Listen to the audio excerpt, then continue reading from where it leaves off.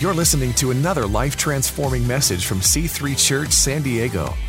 For more information on our church, go to c3sandiego.com. Anyone got their Bibles tonight? Why don't you turn with me quickly to John chapter 2. John chapter 2. And while you're turning there, I just want to lay some groundwork since I'm new to the house, but pretty simple. You know, you can respond. You can say, preach it, white boy. You can say, I like your skinny jeans. Or to be honest, you know, a lot of times we think that response is something that's hype driven, but response, as I've realized it, is not about hype. It's actually something that's holy.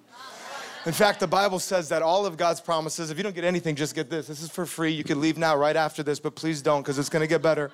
But the Bible says that all of God's promises, isn't this amazing? All of God's promises, every single promise He's promised you, your family, your children, your children's children, your children's children's children, your life and your legacy. Every promise God's already said yes to. The Bible says that all of God's promises are yes in Christ Jesus. And then there's a contingency, but with our amen. So all of God's promises are yes in Christ Jesus, but there's a contingency. It still requires our amen, which means every time you hear the gospel being communicated, God's promises are never looking for your assessment. They're simply looking for your agreement. The devil and God are looking for one thing daily, agreement. And so when you say amen, you're not putting a period at the end of a prayer, but you're putting an exclamation point at the beginning of a declaration. You're saying, so be it. Let that live in my life. I'm in agreement and alignment with what God's saying. So you're not just creating some hype in the atmosphere. You're actually standing in alignment and agreement with what God wants to release on the planet, which means, is there a yes in the house tonight? Is there an amen in the house tonight? And when there's more yeses than nos in a room, you know what I call that? Revival. The definition of revival is when there's more agreement than disagreement in the house, when there's more yeses than nos, when there's more amens than maybes or hows or whys. So if you would shift your faith into agreement tonight, it would be unbelievable to see what God's going to do. In fact, when we're all in agreement, it says that's where God commands His blessing. So you know you have the ability to request His blessing, but you could also demand His blessing by being in agreement through alignment in the word, amen. So there's an amen tonight?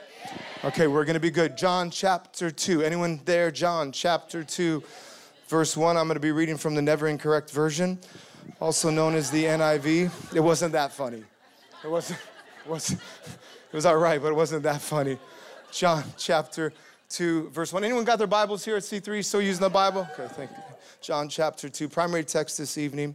John chapter 2, verse 1, going to read through 11. It says, on the third day, a wedding took place at Cana in Galilee. Jesus' mother was there, and Jesus and His disciples had also been invited to the wedding. When the wine was gone, look to your neighbor and say, they're out of wine. Jesus' mother said to him, they have no more wine. Now, Jesus responds in a form and a fashion that no man is ever allowed to respond to his mother, his sister, or especially his wife. Come on, somebody. Jesus, as only Jesus could do, goes, woman. And you know He said it like that. It wasn't like woman. He was like, woman. He held it like the Fresh Prince of Bel-Air, like, woman, why do you involve me? Jesus replied, my hour has not yet come. And I love Mary's response. She might be like, hey, you're still God, but I'm still your mother. And all the moms said, happy late Mother's Day. His mother said to the servants, do whatever He tells you. Nearby stood 6 stone water jars, the kind used by the Jews for ceremonial washing, each holding from 20 to 30 gallons. Jesus said to the servants, fill the jars with water. So they filled them to the brim. Then He told them, now draw some out and take it to the master of the banquet. They did so, and the master of the banquet tasted the water that had been turned into wine. He did not realize where it had come from, though the servants who had drawn the water knew. Then He called the bridegroom aside and said, hey, everyone brings out the choice wine first, and then the cheaper wine after the guests have had too much to drink, a.k.a. they're inebriated. But you have saved the best till now. What Jesus did here in Cana of Galilee was the first of the signs through which He revealed His glory, and His disciples believed in Him. If you're taking notes tonight, and I encourage you to do, it's biblically founded that you're more likely to get into heaven if you do take notes. You might get to the gate and they'd be like, show us your work, like a math problem. Like, how did you get here? Do you have one piece of paper that says anything about Jesus on it? If you're taking notes, the title of this message, 2 words, super simple, now faith. Now faith. Why don't you just touch 2 to 3 people gently, nicely, and just say, now faith, now faith, now faith. Can I pray with you this evening? Father God, I thank You that you're here, that you're in the room. God, I thank you that even as we're speaking, miracles are taking place. God, there's financial breakthroughs taking place. There's marriages being restored. There's identity crises that are being calmed. God, I thank you, Lord, that my words are on assignment tonight, that you would anoint every one of them, that they would be on assignment to every heart, penetrating lives back to purpose, back to promise, back to destiny, back to your dream. God, I declare that everything in here that's dead, that's supposed to be alive, would come back to life in Christ Jesus. And as always, God, I pray that I would not be a man that stands on a platform and becomes famous, but I would be the man that becomes a platform that you stand on and are made famous this evening. When we leave here tonight, may we only talk about one name and one name alone, Jesus Christ. God, we give you all the honor, all the praise. There's never been a better time to be alive, to be a Christian, and to be a part of C3. And all God's people said? Amen. All God's people said? Amen. You know, as we look at this primary text that we open with, it's probably a familiar passage of Scripture. Many of you have at least read once or possibly heard a sermon on. How many are familiar with this water into wine? Yeah, pretty common water into wine miracle. And if you were to be honest, I grew up a church kid, living 100 houses before I was 25. That's not preacher's liberty. That's my journey, people. God's been gracious with me. My wife's domesticated me now, and I'm healed and restored. But this is a passage of Scripture we kind of just start with and move on to. Like, hey, cool, Jesus, I get it. There's no water, and there's no wine, and then there's some water, and now that water's wine. Like, let's get on to some real miracles, right? Like, what about Lazarus being raised from the dead? Or when are you going to spit on some dirt and make some miracle mud and rub it into a blind man's eyes? Like, when are we going to multiply, all the guys especially, multiply the loaves and the fish? Like, when's that Filet-O-Fish Happy Meal going to feed thousands of people, right? Like, we want to get on to the new miracles or the greater miracles, but what's so significant about this miracle is this is Jesus's first miracle. This is the first miracle as God will begin to demonstrate Jesus Christ through his son, fully God and fully man, begins to operate in a new way of living. See, he didn't come to extend an existing religion. He came to introduce a brand new paradigm of functioning on the planet. And this is his first miracle. And there's a theological understanding called the law of first mention that says this. It says when something is introduced first in Scripture, it's not only introduced in its simplest form or its purest form, but the way in which God intended it and designed it to exist. So Jedidiah, why is this significant? Well, if you were to try to study, let me just give you the power of first mention. If you try to study your identity or understand your purpose on the planet and you started in the New Testament, you would miss out on something. Because the humanity of identity is not introduced in the New Testament, but it's introduced in Genesis right back in the beginning. And the law of first mention says that God clearly builds a case when he introduces humanity into Scripture of the purest form and the simplest form in the way that he designed us and intended us to live. Are you following with me? So why is it significant? Well, one thing we know about our existence, if you go back to Genesis, is that he created us in his image. Which means you right now carry the image of God. Now, you may not understand the revelation behind it, but you need to know that Lucifer, who became Satan, when he fell from heaven to earth and he was sent to earth on punishment, one of the reasons why he fell, Isaiah told us, is that he wanted to be like God. He actually says, I want to be like God, which means I want to carry the image of God. I want to resemble God without God. So imagine when God sends Lucifer here, now Satan, to the earth as punishment, not as paradise. I know I'm talking fast, just follow with me. This is all for free and for fun. When he sends him here as punishment, not as paradise, imagine he does nothing with the dirt. He doesn't create anything out of the dirt. He builds nothing from the dirt. All he does is occupy the dirt. And all of a sudden, God takes the very fabric of the world he can do nothing with, and he begins to form it together to look like me and you. And then he says the very thing the enemy wanted to be without God, let us make man in our image. What does this mean? This means that your face on your worst day, when you wake up and you're broken and beaten and defeated and discouraged and you feel left out or overlooked, that your image alone is a reminder to the enemy of his greatest defeat. So when you wake up in the morning and you don't feel like you've won, your face alone reminds him that it's already over, that you already have the victory because you were made in God's image. Now, you wouldn't know this if you started in Matthew. The second thing we know is that God did not speak humanity into existence. He breathed humanity into existence. Why is that significant? Because God's words create worlds. So everything he created but humanity, he spoke into existence. And when he speaks something into existence, the word actually creates the reality in which something can live, but the limit in which it can exist. Let me explain this. When he said tree, the word tree, this is so good. Isn't this good? I'm enjoying it myself. The word, God's just so crazy. The word tree, when he said the word tree, it actually created the reality in which that tree could be, but because he spoke it into existence, it defined what the tree could not be. So you can be tree, but you will not be mountain, you will not be cloud, and you will not be horse. Why? Because my words not only created you, but they also defined you. Which is why monkey could never be man, because monkey was spoken into existence, not breathed into existence, so he created the reality in which it could live, but the limit in which it could exist. But when it comes to humanity, isn't this crazy? He does not speak us into existence because he doesn't want to limit us. He breathes us into existence, which one, now he gives us his image, then he gives you his very voice because his breath is living inside of you, and that thing resonating over your vocal cords is actually his voice coming out of you, which is why he said, guard your tongue, not for fun, but because the power of life and death is in it, because just like Christ, you have the ability to create worlds with your words. And then he gives you dominion over everything. Have you ever wondered why the three things the enemy attacks is your identity, and then your voice, and then your authority? Because he knows it's directly connected to God's original design and destiny for humanity. This is the significance of the law of first mention. Anyone a believer? So now as we turn towards the first miracle Jesus ever did, we have to look at it through a brand new lens because he is now introducing in its simplest form and fashion a lifestyle that all of us can live within. Do you want this? So the first thing we can learn from this first miracle, number one, if you miss this, you miss the whole message. Number one, Jesus likes to party. I think I gotta, some of you are like, I knew it! I knew he liked to party. It's evident by the way we jump around. Jesus likes to party. Okay, maybe you're like, Jedidiah, you gotta go a little deeper than that. Well, if Jesus isn't at this party, then Jesus wouldn't be there. You're like, Jedidiah, we got Pastor Jurgen. You know how many people come through? You better go a little deeper. Here's what I'm trying to say. Well, we avoid, the enemy invades. What I'm trying to say is that as a church, what we avoid, the enemy invades. So you have to understand that this first miracle does not take place at a church. It takes place at a party. So 2,000 years ago, when Christ laid on that cross, he poured out every inch of his blood, his breath, and his flesh for each and every one of you. And he looked up at his Father and said, why have you forsaken me? I don't think his vision or his dream was so that church could live 75 to 90 minutes on a Sunday. I don't think he's like, this is epic. I lay it all down and I get them for 2 hours on Sunday. Yay, this is crazy.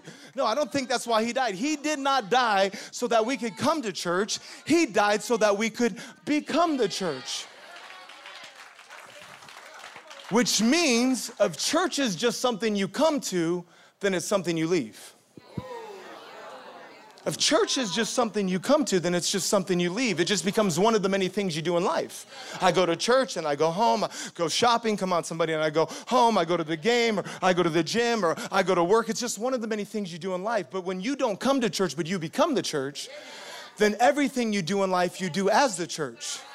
Which means you're not a second grade educator that's enduring these kids 5 days a week so that you can simply come to church on Sunday. No, it's actually the church that's teaching those second graders. Which means you're not an entrepreneur or a successful businessman who's simply creating wealth so that you can dump it into the church on Sunday. No, it's actually the church that's doing the business.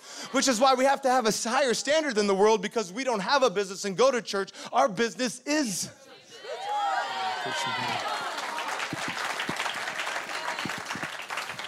which means if we're actually to set up the service right, the chairs would be facing the door.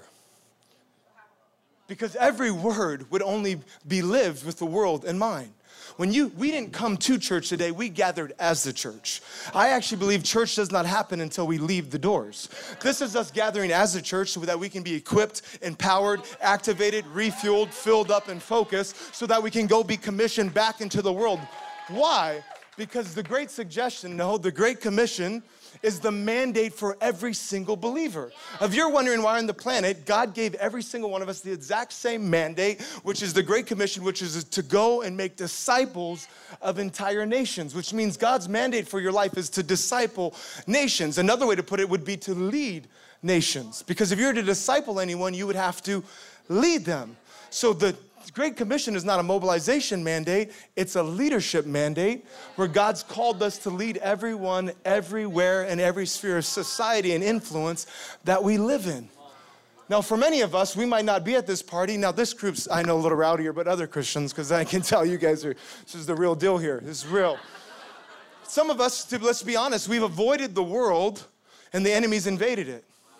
And now we're in a position where we might not go to that party or be in that environment. Now listen, if you're still being tested there, don't go there. But once you don't have authority over something you still entertain. But once you stop entertaining it, you have authority over it, then God will send you back into it. And some of us will be like, I can't be there because Aunt Sharon's there and she's a boozer, and then the F words come out, and oh my God, the cigarette smoke, and do you want to smell like hell in heaven? Like, right? And we start going, we can't go there because it's dark there. First of all, we're not called to be news reporters telling the world how dark the darkness is. We're called to be a light to show the world how bright His light can be. And darkness does not overshadow light. It's just the absence of light. So if it's dark in that school, it's because you're not there yet. If it's dark in that industry, it's because you're not there yet. If it's dark in that zip code or in that city, it's just because you're not there yet. Don't be afraid of it. Invade it. Jesus likes the party. I don't even got time for this. We got to keep moving. The second thing we can learn about this passage of Scripture is this interesting dialogue that Jesus has with His mother. As you read the text, Jesus' mother shows up to Him and she says these words. She says, Jesus, we have no more wine. And then He says these words, woman, woman, it's not my time. Question, was it His time?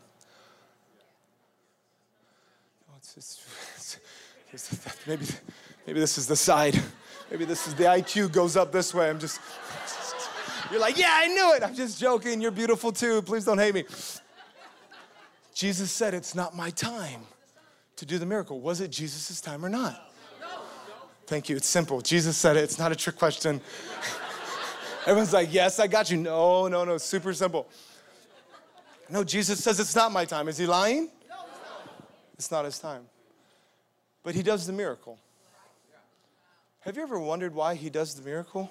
After He clearly says, it's not my time.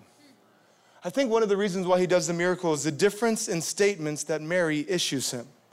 The first statement, she comes to Jesus and she says, Jesus, we're out of wine. What is she saying?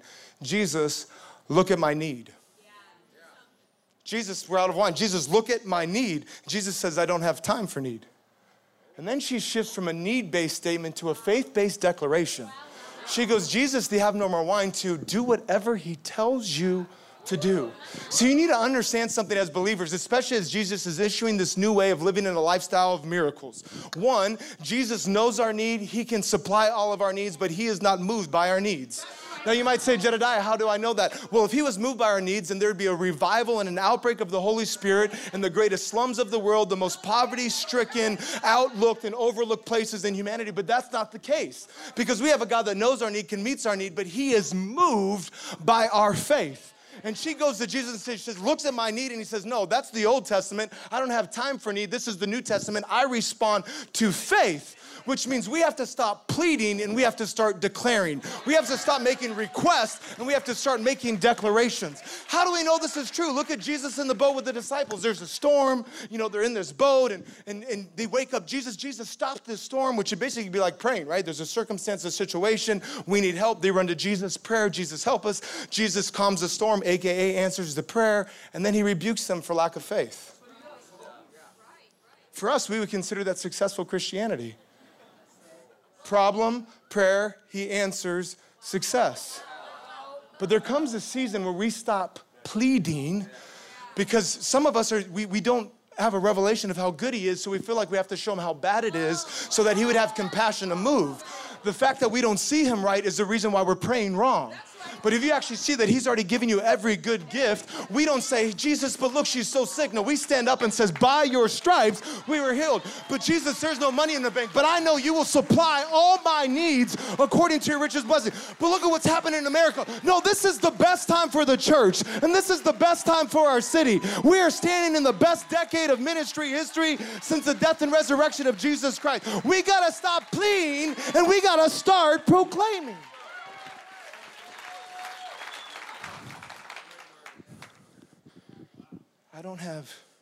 It's not my time. It's not my time. Was it His time? No. You're there, and I don't feel like everyone's there. Was it His time? So are you telling me it wasn't his time? So what I'm hearing from what you're telling me is that it wasn't his time. So could it mean if it wasn't his time, but he did it anyways? I feel like I need a runway to walk. Could it mean that if it wasn't his time, but he did it anyways, could it possibly mean that faith can pull into the now? What he's reserved for later? Could it possibly mean that there's stuff that God wants to release on your life and your family and your business and your city and your church and your world 5 years from now? Revival anointing that he's laid out 10 years from now. But could it mean that when you step in a place of faith, you can begin to pull into the right now something that was clearly reserved for later? Why did King David act like he was in a new covenant while he was still under the old covenant? Because faith gave him access to something then that was only reserved for something later. What would it look like, C3, as you get ready for Vision Builders, as you get ready to take more ground in San Diego? What would it look like if we began to pull in buildings now that were 5 years from now? Pull in salvations now that are a decade from now? Pull an outpouring of the Holy Ghost, revival, breakthrough, citywide transformation. What would it look like if you said, I know logic says it's later, but my faith says it's... Which is why Hebrews says, now faith is the substance of things hoped for and the evidence of things not seen. You don't need faith for tomorrow. Faith is alive and gives action to something today. And because you have faith for today, you can have hope for tomorrow. We don't need faith for tomorrow. We have hope for tomorrow built on a living faith today. I know what the doctors said, but now faith. I know what the divorce papers said, but now faith.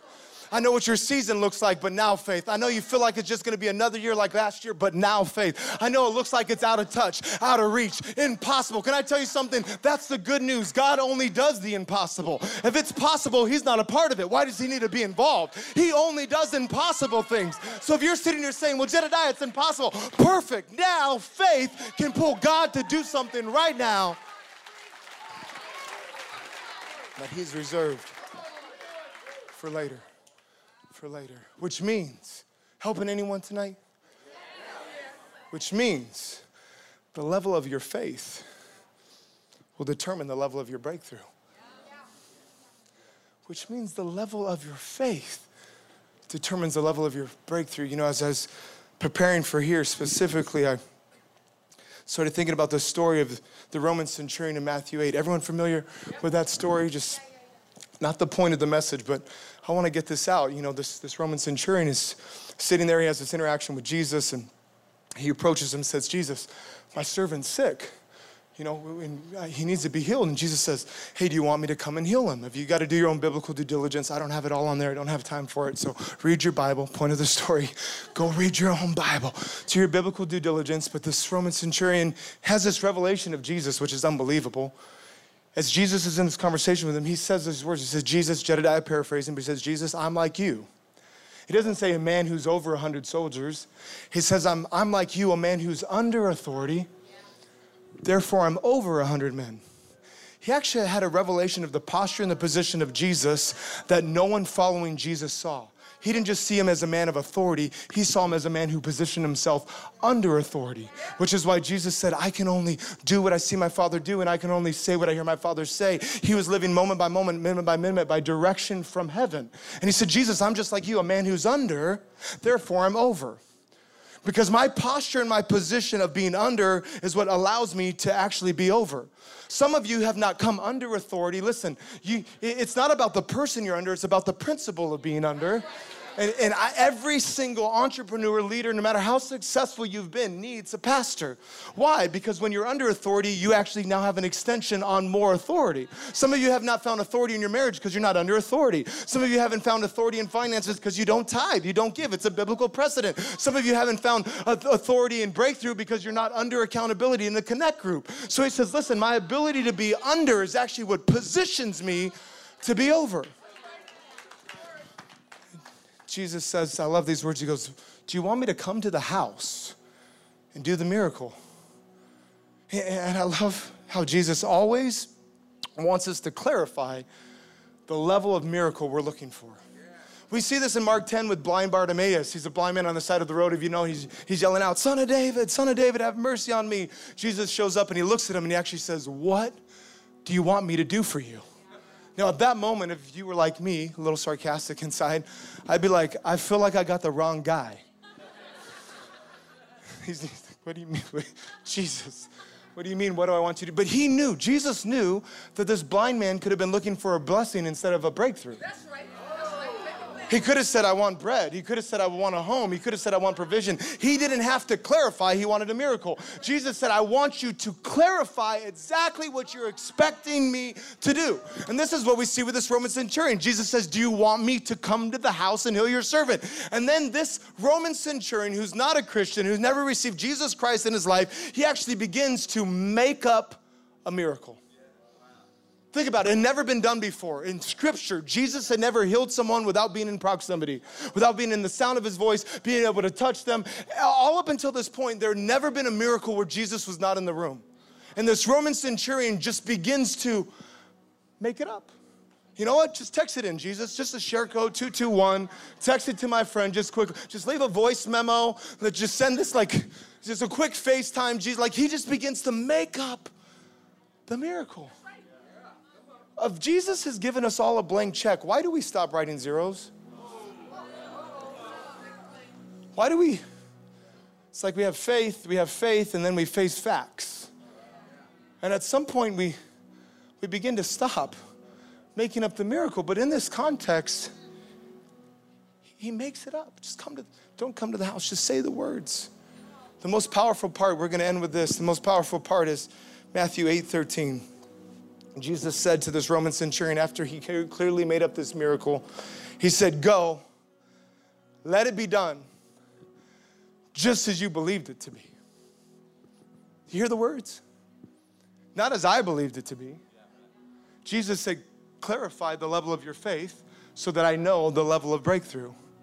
And as he began to make up the miracle, Jesus does the miracle just as he made it up. Go, let it be done, just as you believed it to be. So my question is for all of us tonight, is our life possibly, sometimes, if not all the time, simply self-fulfilling prophecy of what we believed it to be? Never gonna find a man. In fact, there's no good men left, just as you believed it to be. Never be able to get out of debt. My family was in debt. My grandparents were in debt. It's just a way of life. Great, just as you believed it to be. I'll never find a girl that's pure. It's just impossible these days. Well, just as you believed it to be. I'll never have something significant to say. I'll never be able to give enough or make enough or earn enough. I'll never see breakthrough in my family. I'll never see my cousin come back to Christ. I'll never see that miracle I've been praying for. Just as you believed it to be. Could our lives as believers simply be exactly what we're believing it to be? But what would it look like if we shifted our faith? What would it look like if we realigned our expectation? What if we began to make up a miracle like God was going to show up no matter what? If God answered your prayers, would it change your life or would it change your world? What are you believing it to be? What are you believing it to be? This year, this month, I just felt like God said, come on, I want to add fresh faith to the vision that's already been laid out. Because the visionary determines the vision, but those that are resourcing it determine the pace. Which means, what are you expecting it to be? What are you expecting it to be this week, this month? Why are we waiting for the next 6 campuses or 16 campuses? What are we waiting for? Just as you believed it to be. You know, as I've been in Peru is the next one nation one day. I don't even have time to talk about it, but we got 5,000 people coming there in 35 days. 33 nations, 150 different churches from all over the world, partnering with 5,000 Peruvians. It's outrageous what God's doing in that nation. President involved, vice president involved, ministry leaders involved, ministry of women, ministry of education. Like, it's crazy what God's doing there. And every time I sit with these Peruvian leaders, and most of it is in a non-faith context, I always say, you know, I spend a lot of time watching your TV and reading your newspapers. And they're like, okay, cool, fun fact, weird white person, you know, it's like, great job, Cringuito, you know, it's like, what's the... And I go, no, I spent a lot of time watching your news and reading your newspapers in November of 2019. And they go, what? And I go, I spent a lot of time reading your news in November of 2019, watching your news in November of 2019. And they say, why? And I go, because I'm watching what I expect it to be.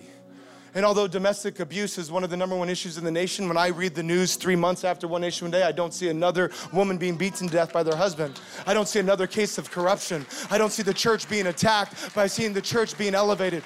When I stand in that moment, what am I expecting it to be? I'm expecting there to be revival in the nation. So my question is for you, what are you expecting it to be, C3? What are you believing it to be right now? What are you wanting to see in this city? What are you wanting to see this month, this weekend, this year? Is there anyone with faith that would begin to clarify their expectations? Is there anyone that would be willing to stand to their feet and stop requesting and start declaring? Is there anyone that would anchor themselves into an unreasonable, unshakable faith and saying, it might look like it should be a year from now, 5 years from now, but my faith wants it right now? What are you expecting it to be?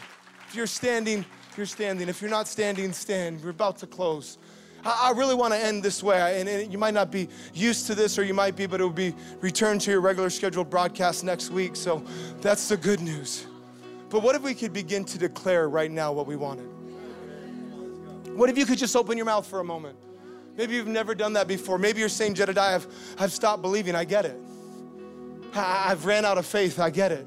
But it's time for us to be known for what we've always supposed to be known for. We're not supposed to be known for hopers or wishers or just thinkers or dreamers. We were known from the beginning as believers. And God's giving you an invitation to remove all limitation and start believing for the impossible. Would you just for a moment, just begin to open your own mouth? Just have a moment with God and begin to declare what you're expecting. Come on, just begin to declare what you're seeing. Right now, for that loved one you thought would never get saved, this is their year for radical salvations that are unexpected, for prodigals to come home. Come on, I just give you permission. Take a moment. Just begin to declare, just to begin to prophesy. What are you expecting to take place in the high school, young leader? What do you expect to take place on that university campus? When are you expecting the first campus in San Marcos when it's open? How many people are going to be there? What are you expecting it to be? Come on, let's just anchor ourselves in faith for a moment and to begin to declare. Come on, go ahead, begin to declare. Come on, begin to speak out with boldness. Begin to articulate the level of miracle you are expecting.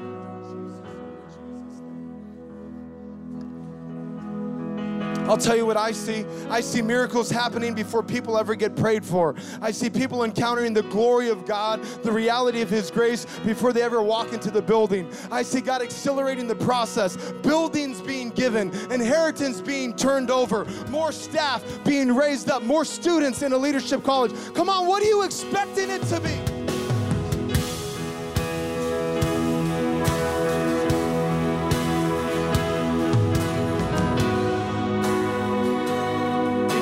Right now in this room, if you came in here in need of a miracle in your body, you can't talk a message like this without demonstrating the reality of what's happening. If you walked in here with an issue, a pain, a physical ailment, something that is limiting you, you can feel it right now, and you want a miracle. You're saying, this is my moment. What are you expecting it to look like? Would you just raise your hand just quickly? Just raise your hand just quickly. We already prayed once, but just if you got someone around you, you know what to do, church. Let's just gently, quickly, just release right now. Just release right now. Father God, I thank you. Tumors are being eradicated from body.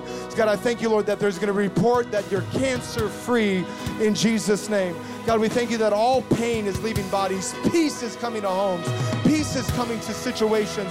God, we thank you right now, Lord, that every infirmity, every sickness is being healed in Jesus' name. You paid a price 2,000 years ago, so we don't have to pay a price today in Jesus' name.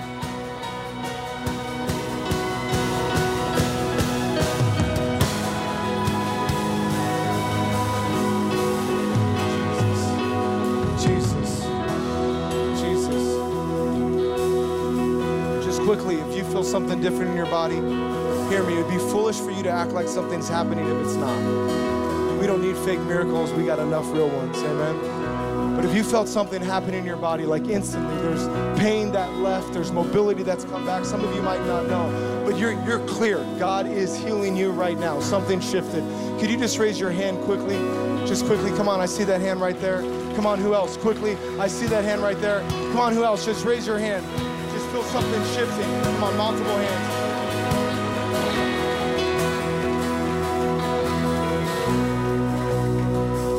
As you grab your seats, we're about ready to close. You might be saying, Jedidiah, what do you expect to happen next? Jedidiah, what are you expecting for C3? I know I'm new to the family, but I'm like the adopted cousin that's finally come home. What are you expecting? What am I expecting next? Whatever you believed it to be. What I'm expecting, whatever you just made up in your mind. That's how crazy it is. This is not a name it and claim it. We're not talking about possessions for pleasure. We're talking about God's divine will for purpose. Drastically different. If God answered your prayers, is your life change or does the world change? That's how you know if your motive is right. But I'm believing it to be better than you expected, sooner than you imagined, and way beyond anything you could conceive. Amen. With heads bowed and eyes closed, just get ready to end this service. And just want to pray really for two groups of people here tonight. You know, you're here and you've maybe never been in a worship experience like this. Maybe you've never seen someone yell and sweat so much and veins pop out. Maybe you have no idea what's going on, but something inside of you is saying this is real. Something inside of you is saying this is right. Hear me for a second.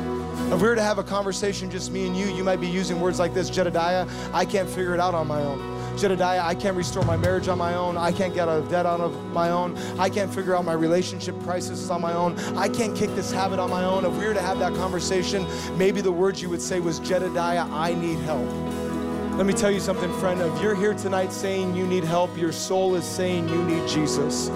Jesus is the only answer. He's the only solution. He's the only one that can fix and fill that God-sized shape in your heart. That hole was made for him to fill.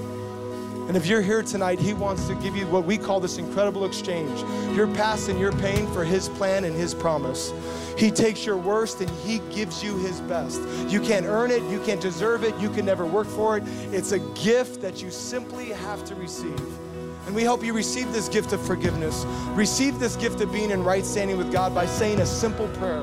In fact, I'm going to say it and you're going to repeat it after me so you don't have to worry about what to say. And right now, we're actually going to say this together as one family. We're going to say this out loud. If that's you and you feel this is your moment, would you be so bold and courageous? Could we all just repeat this after me? Could you say, Dear Jesus, I need you. I've made mistakes. I've messed up. And I need you in my life. Would you come into my heart tonight? Would you forgive me of my sins? And would you make me brand new? Thank you for loving me. Thank you for dying for me. From this moment forward, I am yours and you are mine. In Jesus' name we pray. Amen. With heads bowed, eyes closed, just one more moment. At C3, we have no desire to embarrass any one of you. It's just a moment right now between me, you, and God. And if you're here today and you've said, Jedidiah, I wanted to say that prayer, I needed to say that prayer. I meant it when I said that prayer. Hear me, friend. I'm not saying you've got it all figured out, that you're perfect, that you're never going to mess up again. No, what you're saying is that in view of what Christ did for me and in light of eternity, in this moment, I wanted to and I needed to. Thank you for including me in that prayer. If that's you, or you've said this prayer before, but hear me, you're not actively following Jesus. For you, this is not a matter of you going to heaven. This is a matter of heaven coming to earth. Because you might know Jesus as Savior, but if you were to be honest, you don't know him as Lord. So if that's you tonight, and you've said this prayer before, but you're saying, Jedidiah, I want to realign my life to actively pursuing him. Hear me, friend, if you don't know the last thing he told you to do, or if you're not moving towards something he told you to do, that means you're not following him. And this is your moment, not just to receive salvation, but to become a new creation in Christ Jesus. So if that's you, you're in one of those two categories. You said that prayer first time, 50th time, but you wanted to and you needed to. Or you're saying, tonight, I'm going to start actively pursuing him.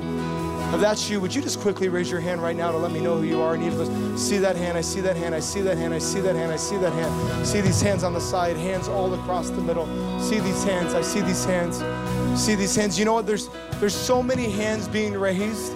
I feel there's something significant when you move beyond a hand raise to standing in your seat and saying, this was my moment. If you feel that right now, if you raise your hand, there's no pressure. This does not negate the decision you made, but there's something significant about taking a stand for Christ. And hear me, you're in the safest place to do it. You have a group of people that don't just want to accept you, they want to celebrate you. So if you raised that hand, said that prayer and you wanted to, would you stand to your feet right now? I know that might not be normal for you, but would you just stand if you have your hands raised? Come on, I see these standing. Come on, it's unbelievable, unbelievable. Come on, you know, if you're standing, would you be willing to just meet me down front right now? If you could, we got a handful of people that, come on, if you're standing right now, if you would just meet me down front, if you made this decision, come on, even if you're saying tonight's the night I'm redefining my life.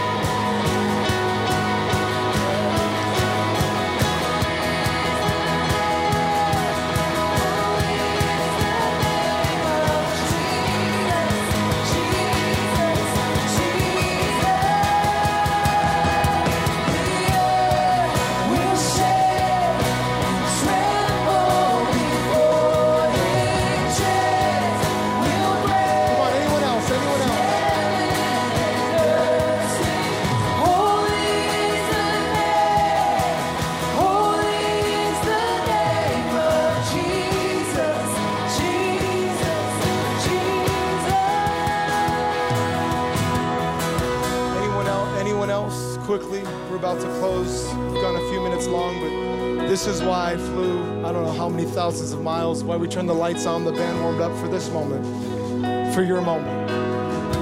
I'm telling you, for some of you, you're about to feel God right now. There's circumstances, situations, things you've been facing that are about to be washed away forever. I can tell you, you've made the greatest decision of your life. And even if you didn't come down front, you still have a moment to make sure you get a free resource of Following Jesus book and a Bible. But I just want to tell each and every one of you, I'm about to turn it over. As you can tell, I'm trying to stop talking.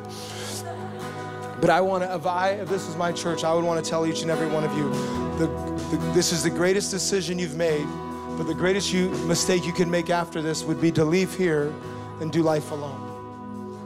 The enemy wants you to make this decision and then go live life alone, without a church, without a connect group, without community. And what I've realized is that an isolated Christian is a defeated Christian. In fact, let's just be honest, an isolated anyone is a defeated everyone. I don't know anyone that's consecutively won over long periods of time alone. Everyone does it with a family, with a team, with a coach. And we don't want to welcome you into a religion tonight. We're welcoming you into a relationship. It's not a building, it's a home. And this is your family. You found a great place to call home. And we would love you to be a part of this journey. Thanks for listening. To find out more about our pastors, team, and what we do at C3 San Diego, go to c3sandiego.com.